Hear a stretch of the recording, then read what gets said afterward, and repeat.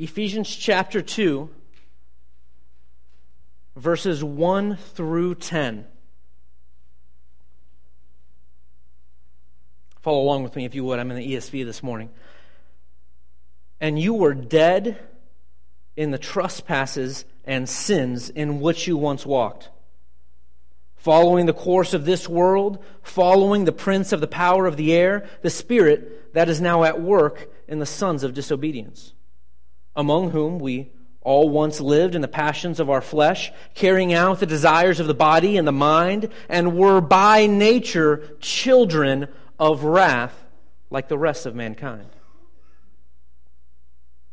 But God, being rich in mercy, because of the great love with which He loved us, even when we were dead in our trespasses, made us alive together with Christ. By grace you have been saved, and raised us up with Him, and seated us with Him in the heavenly places in Jesus Christ, so that in the coming ages He might show the immeasurable riches of His grace in kindness toward us in Jesus Christ. For by grace you have been saved through faith. And this is not your own doing.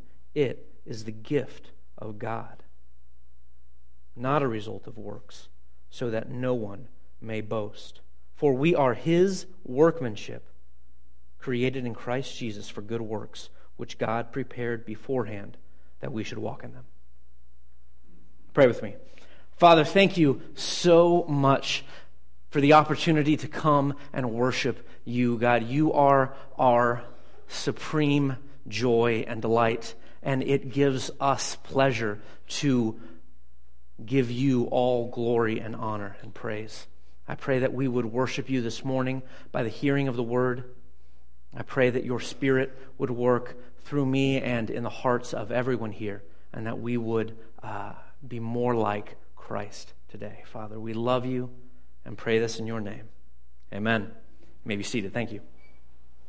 Ephesians 2 is one of my favorite passages of Scripture. It's my pleasure to bring it to you this morning, and it really, more than any other passage, describes what it means to be saved. The meaning of salvation, what exactly happens when a person is saved, and how that process works is described in these 10 verses. And that really is, perhaps surprisingly so, necessary in our world today, is it not? People don't exactly understand Christianity. They don't exactly understand what is meant when we talk about salvation. I was talking with someone recently, explaining the gospel to him, and he was tracking all along. I was explaining, that we are, that we're dead in our sins, and that God came down and saved us, and he's agreeing, yes. I believe, I have faith, I've been to church, and it all sounded very good to him. And I was a little confused because I didn't think of him as a Christian, and so I just sort of slow played it. I thought, well, we'll see where this goes. And as we continued on in the conversation, we talked a little bit later about his religious beliefs and how it might go later on in his life. And he explained how, though he had accepted Christ, how he was still very interested in Buddhism. And that seemed like something that he might want to know more about and maybe follow, and maybe that's how he would raise his children. And I remember being so confused, thinking, you had just professed faith in Christ, and yet there's no problem combining that and adding on any other religion. It's a huge, huge need to properly understand what it means to be saved. The passage we're going to read today is going to talk about 3 stages in the Christian life. That's what we're going to see in the text. 3 stages in the Christian life for the purpose, in order that we would glorify God because of His kindness toward us. And so the first stage we're going to see is talking about our past. Our past. If you'll look with me and just follow along in verse 1, it starts out with a very simple statement. And you were dead in the trespasses and sins. That's it. You were dead. That is the first condition of our past. Paul is talking to Christians here, and he's trying to explain what they were like before they were saved. He wants them to understand exactly what happened prior to their salvation. And so the first thing is that you were dead in trespasses, and that is fairly self-explanatory. You guys know what dead means. It means that it's completely without stimuli. There's no response. It is lifeless. It is completely unable to do anything, really. When I was young, it fascinated me that you could hit your knee and make your leg kick. I was a simple child, and I would do that at school. I would sit at my desk and I would hit my knee, and my leg would go, and I would try really hard to keep my leg still, and I'd hit it, and it'd just move a little bit. And I was determined to try and do this. Clearly, I wasn't paying very much attention in school either. But I was fascinated that my nerves would do that to me. It didn't even seem, I didn't quite understand how that worked, but I knew that I was working how I was supposed to. I really wanted one of those knee hammers. I just thought that would be the best. But that is not the case with people who are dead. They wouldn't respond like that. You can poke and prod anyone who's dead and nothing will happen. They can't do anything. They can't respond in any way. And that is, obviously, we're not talking about physical death here. We're talking about spiritual death. And yet, when you look in the rest of the verses, it's not exactly as you might think. When you think of spiritual death and compare it to how we think of physical death, you might think, well, there's just no spirituality whatsoever. But the words that we have here, though we were dead, in verse 2, it talks about how we were walking and following. We seem to have legs of some sort that carry us around places. It's talking about our desires and our passions. Getting into verse 3, we're not dead spiritually in the sense that we can do nothing at all, but we're dead really in our relationship to God. We were not able to respond to God in any way. We weren't able to see Him, to see Christ revealed in Scripture and respond in any kind of positive way. We were completely dead to that. There was no joy in the gospel for us. That would have been incapable of us. And if you look, we were dead in trespasses and sins. We were dead in trespasses and sins. The idea here is describing the sort of sphere or location in which we dwelt. We had this dwelling in the midst of transgressions and sins. Sins, the essential definition of a sin is, and this is how they understood it at the time, was falling short of the mark. And so that was the nature of our lives. We were spiritually dead. We were incapable of responding to God, and we resided in just this sphere of sinfulness. Literally, before you are a Christian, or if you are not a Christian, your current state is one where all you can do is sin. Does understand that? There are no other options, and there were no options for you who are believers. Everything that you did was sinful. You were completely incapable of bringing any kind of glory to God. All you did was sin. This usually irritates at least some people. Well, wait a minute, and oftentimes there'll be a grand comparison about this time, right? Well, I was not a murderer.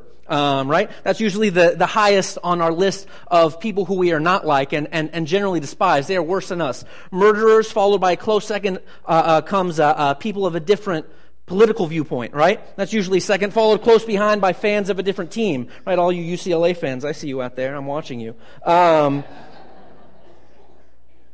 But that's how we think. But that is not really the idea here. Obviously, there are different levels of sin, but there is just one state of sin. Does that make sense? I want you to imagine a battlefield that is ridden with corpses, right? All these people who are dead, and imagine two corpses over here and one over here. I want you to imagine one of these corpses elbowing his buddy, saying, "Look at that guy, man. He is messed up. Right? He is way worse than we are." And what would his buddy say to him, assuming corpses could talk? He would say, "Yeah, but we're all dead.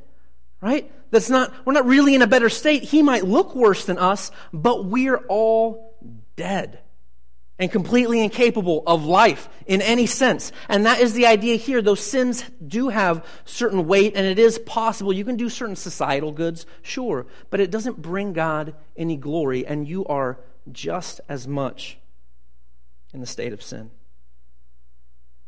Not only were you dead in trespasses of sins, but you were following after sin. Right now we're going to get into not just this general overview of what sin was like, but we're going to describe your desires, what you were doing, what you were following after. Look in verse 2. In which you once walked, following the course of this world. This is an astounding statement, I think, when you think about the world and how many different viewpoints there are, about how many different ideas there are about, what is right and wrong and how we should live and types of governments. And there are people from every different country doing a million different things. And yet Paul is able to easily summarize the entire world together. He's sort of able to lump them all and say there is a general course that the world is following. Every single person on earth, every single person who is part of the world is following this same general course. It's the same with everyone. They have collectively no love for God. Every idea that they've had, every idea that they will ever have, essentially amounts to the same thing, and that's selfishness. They have no desire to give glory to God, and in fact, that is exactly how the Ephesian believers were, and that was exactly how you were, according to this text. Following the course of the world and following the prince of the power of the air. And you guys know who this is. It should be, at least you should have an immediate hunch. This is, in fact, talking about Satan.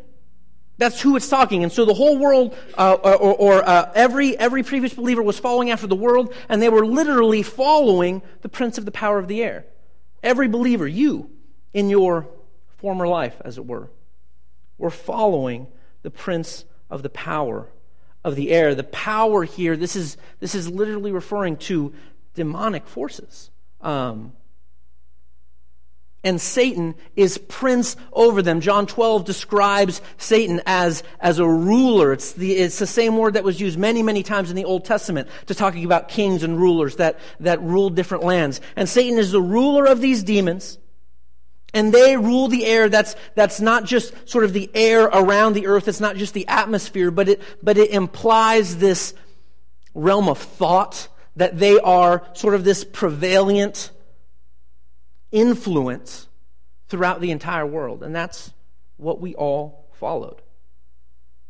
I'll tell you, it's kind of a downer of a passage so far, isn't it? There is just sin upon sin upon sin that the world is described as doing.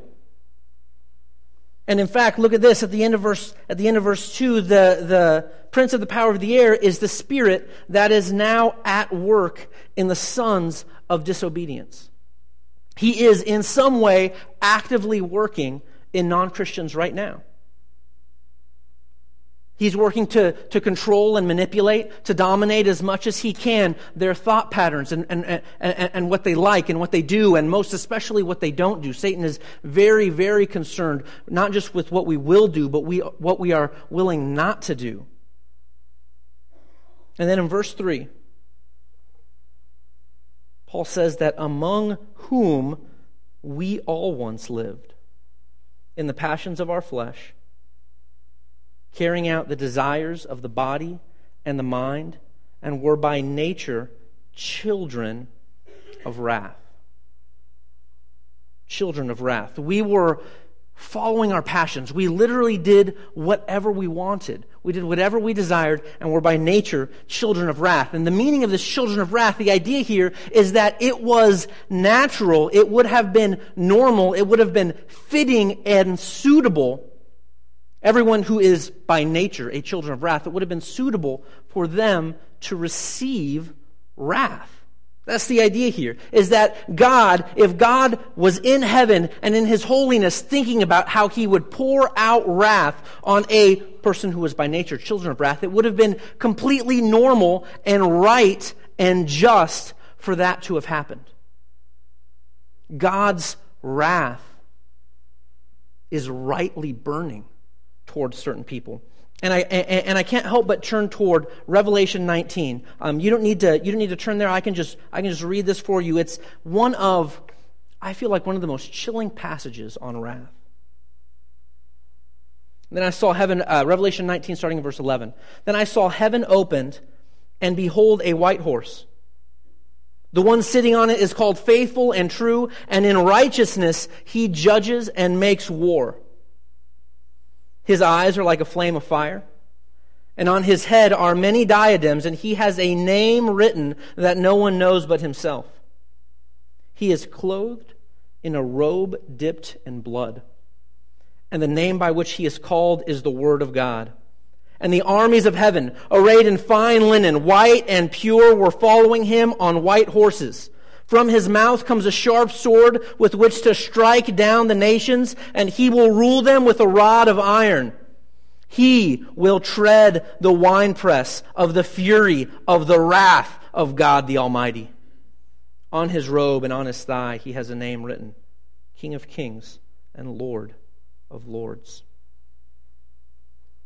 This is a description of the wrath that's stored up. And the reason Paul is writing this, and the reason I am trying to describe it as much as I can, do you guys get the list here? This is just 3 verses, and he's packed it with so much. Dead in sins, following the course of the world, following Satan himself, a son of disobedience, living according to the passion of our flesh, carrying out the desires of the body and the mind. By nature, children of wrath. God was storing up wrath for us. And that is why Paul is writing this. He is not so much trying to describe the world at large. Though he is doing that. Don't get me wrong. He is actually explaining how the world is and how God's wrath is just against them because of their hatred and disobedience to God. But more than anything else, the reason why he's writing this is to remind believers of their salvation. He wants to remind the church about what God saved them from. And I wonder if this is how you think about your sin. It is my hope this morning that you will in some way more fully realize the seriousness of sin, and that will cause you to worship God because of his salvation. Sin is serious. You deserved wrath. When you think about these, if your first reaction, talking about just the rampant sinfulness of the entire world, if your first reaction is, man, I know someone like that, then you might be in trouble. I don't want you to ignore who this is specifically directed at, and that is you. God wants you to know what you were saved from. Before you can have a Savior, you need to be in trouble. And we were in so much trouble. We are in desperate need of grace. The woman at the well in John 4 is one of my favorite passages. And Jesus has this whole conversation with her. They talk about living water.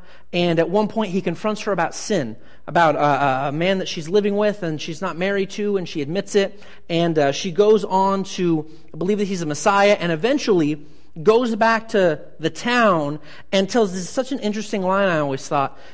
She goes back, and her response to the town that she lived in is, I met the Messiah, and he told me everything I ever did. And if you read commentaries on that, they'll typically say, well, the conversation was just longer than what's recorded in Scripture. Clearly, they talked about more than just what's there. And I'm sure that's actually what happened, but I can't help but think when Jesus specifically confronted her on her sin. And when I read passages like this in Ephesians 2, or other ones like Romans 3, or even later in Ephesians in chapter 4, it's going to talk about how we were darkened in our heart and ignorant. I read that, and I feel like the woman at the well. I feel like someone just told me everything I ever did. And I wonder if that's how you feel when you read passages about sin. I want you to realize the greatness of your Savior's work. You needed him so badly. You were lost. You were dead. And in verse 4, one of the great contrasts in Scripture, but God. But God. And verses 1 through 7 is one continuous sentence. In the original, it's one big, long sentence. And this is actually the first time the subject of the sentence comes up, right? Before, it was talking about, and you were this, you were that way. But you, that is to say, us, we were not the subject. We were not the main point of this sentence. The main point doesn't really start in verse 5. We're not even going to get the main, or verse 4, we're not even going to get the main verb until another verse or two. But God. The point here is to talk about what God has done. God being rich in mercy because of the great love with which He loved us. So before we even know what God has done, we're immediately told His motivation. God was rich in mercy and had great love toward us. When I was growing up, we had something called the Disney Afternoon. I don't know if anyone's my age and remembers that. It was a series of cartoons that would come on in the afternoon, and they were Disney cartoons. And I loved the Disney Afternoon, but we weren't really allowed to watch TV much in my house. So Fridays I could watch it, and one of my favorite shows was DuckTales. I don't know if you guys know the show. There's Scrooge McDuck and Huey, Dewey, and Louie. Scrooge McDuck owned a building. This was, I guess, his office. He owned a building that he referred to as a money bin. It was, at least how they drew it on the cartoon, about the size of a skyscraper, about as tall as a skyscraper, and as wide as a city block. This was huge. It had a money sign on the outside of the building, and it was filled to the brim with gold coins. And you guys know what Scrooge did with this, or at least some of you do. He had a platform at the very top that had a diving board on it, and he would swim luxuriously through his gold coins. In retrospect, maybe this wasn't the best message for children. I'm not sure. But this was what Scrooge did with his money, is he swam through it. Can you imagine that kind of richness? Can you imagine owning a skyscraper stuffed with cash? That just at your disposal to do, take a shower in it, right? Just why not? That's how much money he had.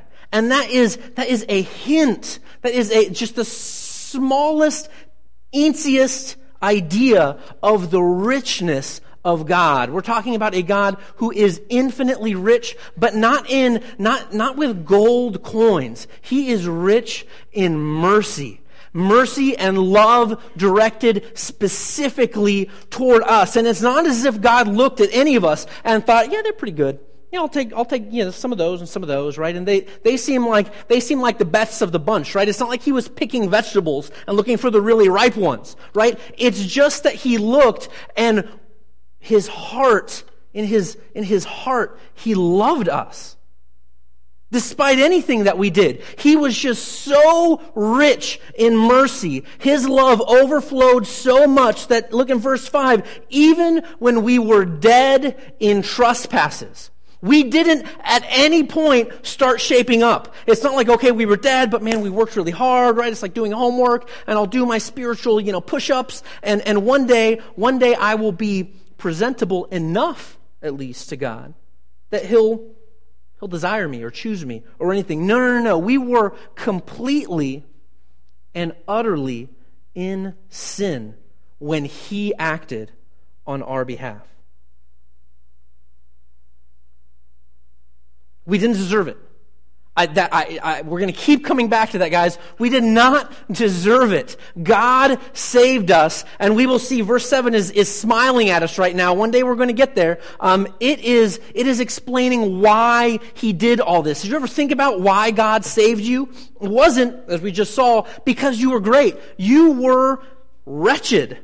You were, in His mind, because of your spiritual state, not very attractive.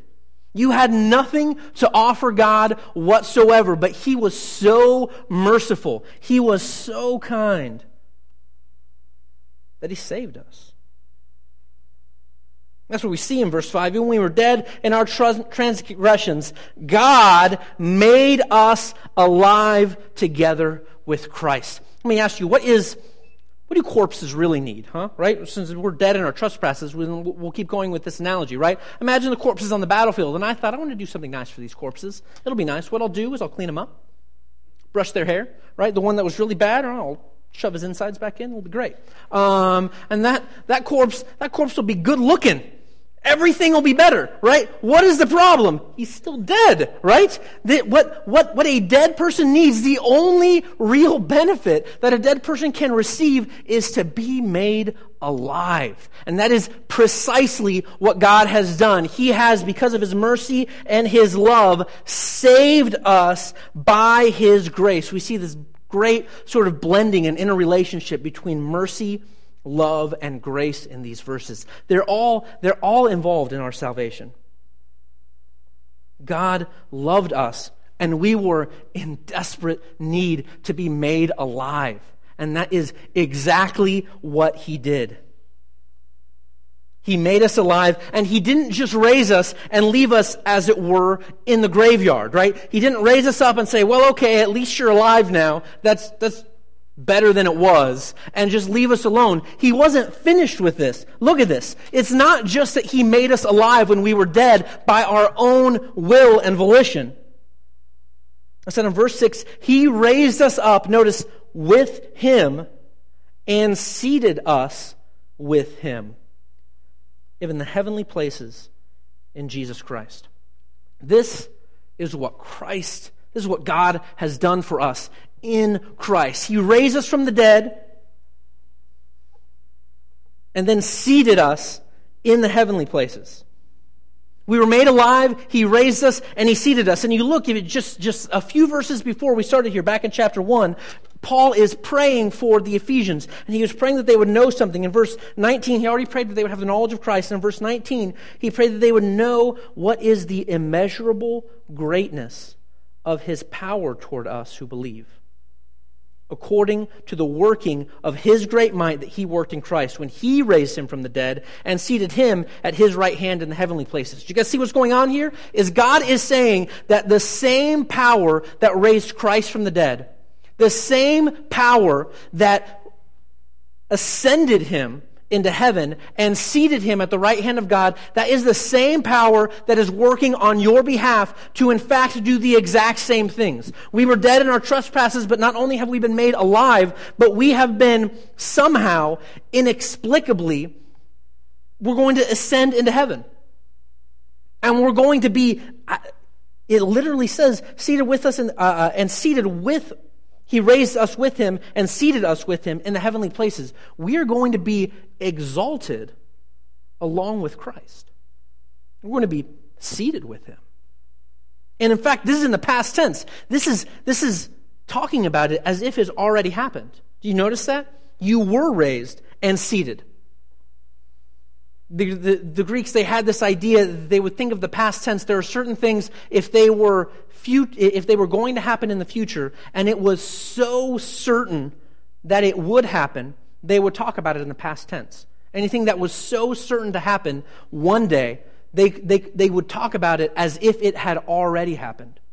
That's how certain our being raised up and seated with Christ in the heavenly places will be. But there is a sense in which this has already happened, right? There is a sense in which we have been raised and seated in heaven. And it is primarily in a spiritual sense. One day it'll be physically, but our hearts, really, God has taken them and put them in heaven. That is part of what happens with salvation, is suddenly and all at once, when we're saved, we become homesick, really. We become homesick for heaven. And that's what it means to have already been raised and seated in the right hand with Christ in the heavenly places. It's that our hearts suddenly long to be somewhere else. Our hearts are in heaven. They desire spiritual things, heavenly things. There's a song that was written, quite a few years back called "I Left My Heart in San Francisco." You guys know the song, and you know what he means, right? That he longs for San Francisco. What is that, Tony Bennett? He longs for San Francisco. He wishes that he were there. He wants to do the sort of things that he would do in San Francisco. He wants to talk to people that act like San Franciscans act. right? He wants to be there. He misses it. He longs for it. He left his heart there, and that is what God has done for us. It's not that we left our hearts in heaven, it's that God placed them there. We could have never got there on our own to have left them there. It is completely the grace of God that's allowed us to be raised and seated with him in the heavenly places. And then in verse 7, we're going to skip to the future here. There's still one more aspect that's going to talk about our present condition, the present salvation that we have. But it jumps forward here in 7 when we're talking about really an ultimate purpose here. Why did God save you? What was the purpose of it? And in verse 7 it says, so that he did all of this. He saved you from all of this. He raised you and seated you so that in the coming ages he might show the immeasurable riches of his grace in kindness toward us in Jesus Christ. The point of all of this is that in the coming ages, and I'll tell you, when I first read this and was first studying this, I thought of this as really a technical term. I was thinking that it either referred to the millennial kingdom or maybe the eternal state where we would reside in heaven, but it's not. It's the ages here, the fact that it's plural sort of tweaks it a little bit. The coming ages literally started as soon as you became a believer. As soon as you became a believer, the coming ages, as it were, started, and they will continue throughout eternity. So the coming ages for anyone who is saved has already begun, but they will keep coming and coming and coming. And so the point is that for all eternity, you were saved so that for all eternity, God might show the riches of his grace and kindness toward us in Christ. That is God's purpose. He wants his kindness to be known. We were dead. We were completely without life spiritually, and he reached down. He rescued us. He saved us so that everyone, or specifically us, so that we would understand and know his unbelievable kindness toward us. The kindness of God. You don't really hear that talked about that much. You hear words like grace and mercy, but this is specifically talking about kindness. This is what he wanted. And really, what he wants is for himself to be known. He wants us, for the rest of eternity, to know and make known what he did. He wants us to know and make known his glory. We're going to come back to that idea and how you can do that, but we're going to real quick bump back to the present. Different stages in the Christian life. For by grace, verse 8, for by grace you have been saved through faith. And this is not your own doing. It is the gift of God, not the result of works, so that no one may boast. I'm sure many of you have those verses memorized. They're fantastic verses. But for anyone who is not a Christian here, this is particularly good news. We finally figured out exactly how we can receive the grace of God. Before we were talking about we were dead in our trespasses, but God saved us. But how? How is it that we can get the graciousness of God? It's through faith. God's graciousness comes through faith, and faith is a simple concept. It is simply believing. It's believing in Christ. It's understanding who he is and what he did and accepting the gift that is offered to you. For by grace you have been saved through faith. If you're stuck on those first 3 verses, don't ignore verses 8 and 9. There is nothing that you can do, no matter how many good things you're doing. If you're not a believer, all you do is sin, and it doesn't in any way earn you the favor of God. Grace comes through faith. And God designed it that way. Look at the text. God designed it that way so that no one would be able to boast. He didn't want us to be able to earn it so that no one could say that they earned their salvation. He didn't want people boasting because he wanted to boast. You guys see that? He wanted to boast. We are his workmanship. It says, God made us. He wanted, and going back to verse 7, he wanted the work that he did to be known. He wanted his own kindness and graciousness to be known. He wanted his own power and glory to be made known in the saints.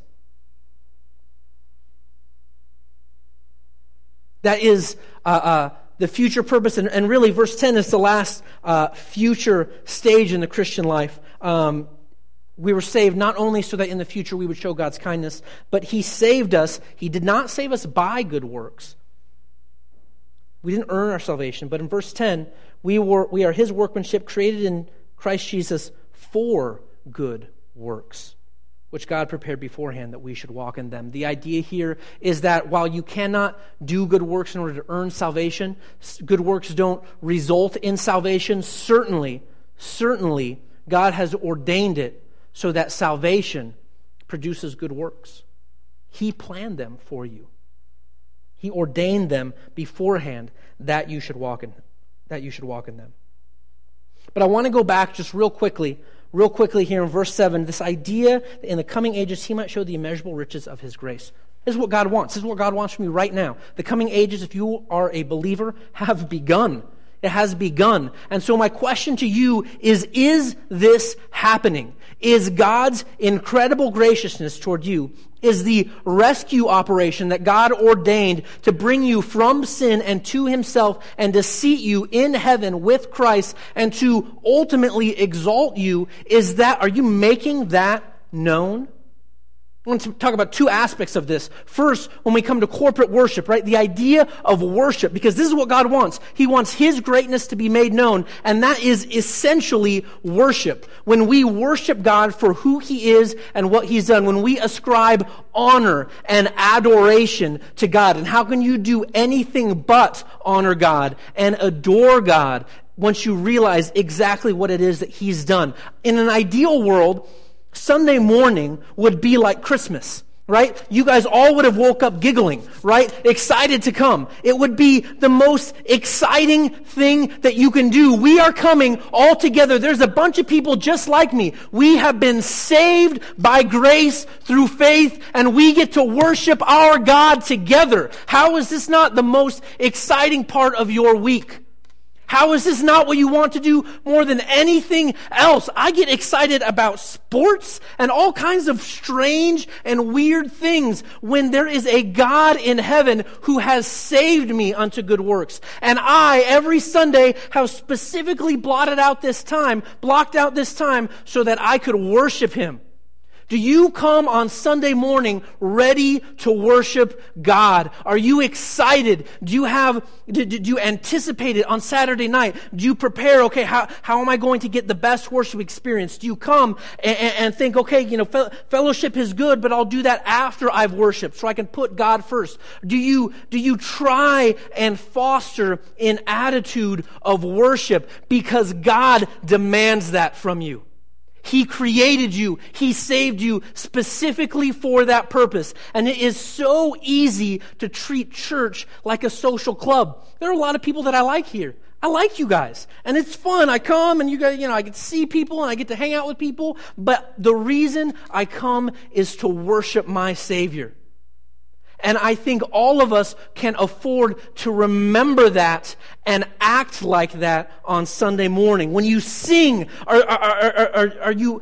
the people in front of you embarrassed for how loud you're singing, right? When you are listening to the Word, are you soaking it in? Are you, your children will notice this. Your spouse will notice this. If your friends will notice this. If you have an attitude of hunger toward the Word, that is the best testimony of God's graciousness in your life. There is no better way to display the worthiness and the graciousness of God other than showing with your attitude and your actions and your words that God is more important than anything else. Come on Sunday ready to worship.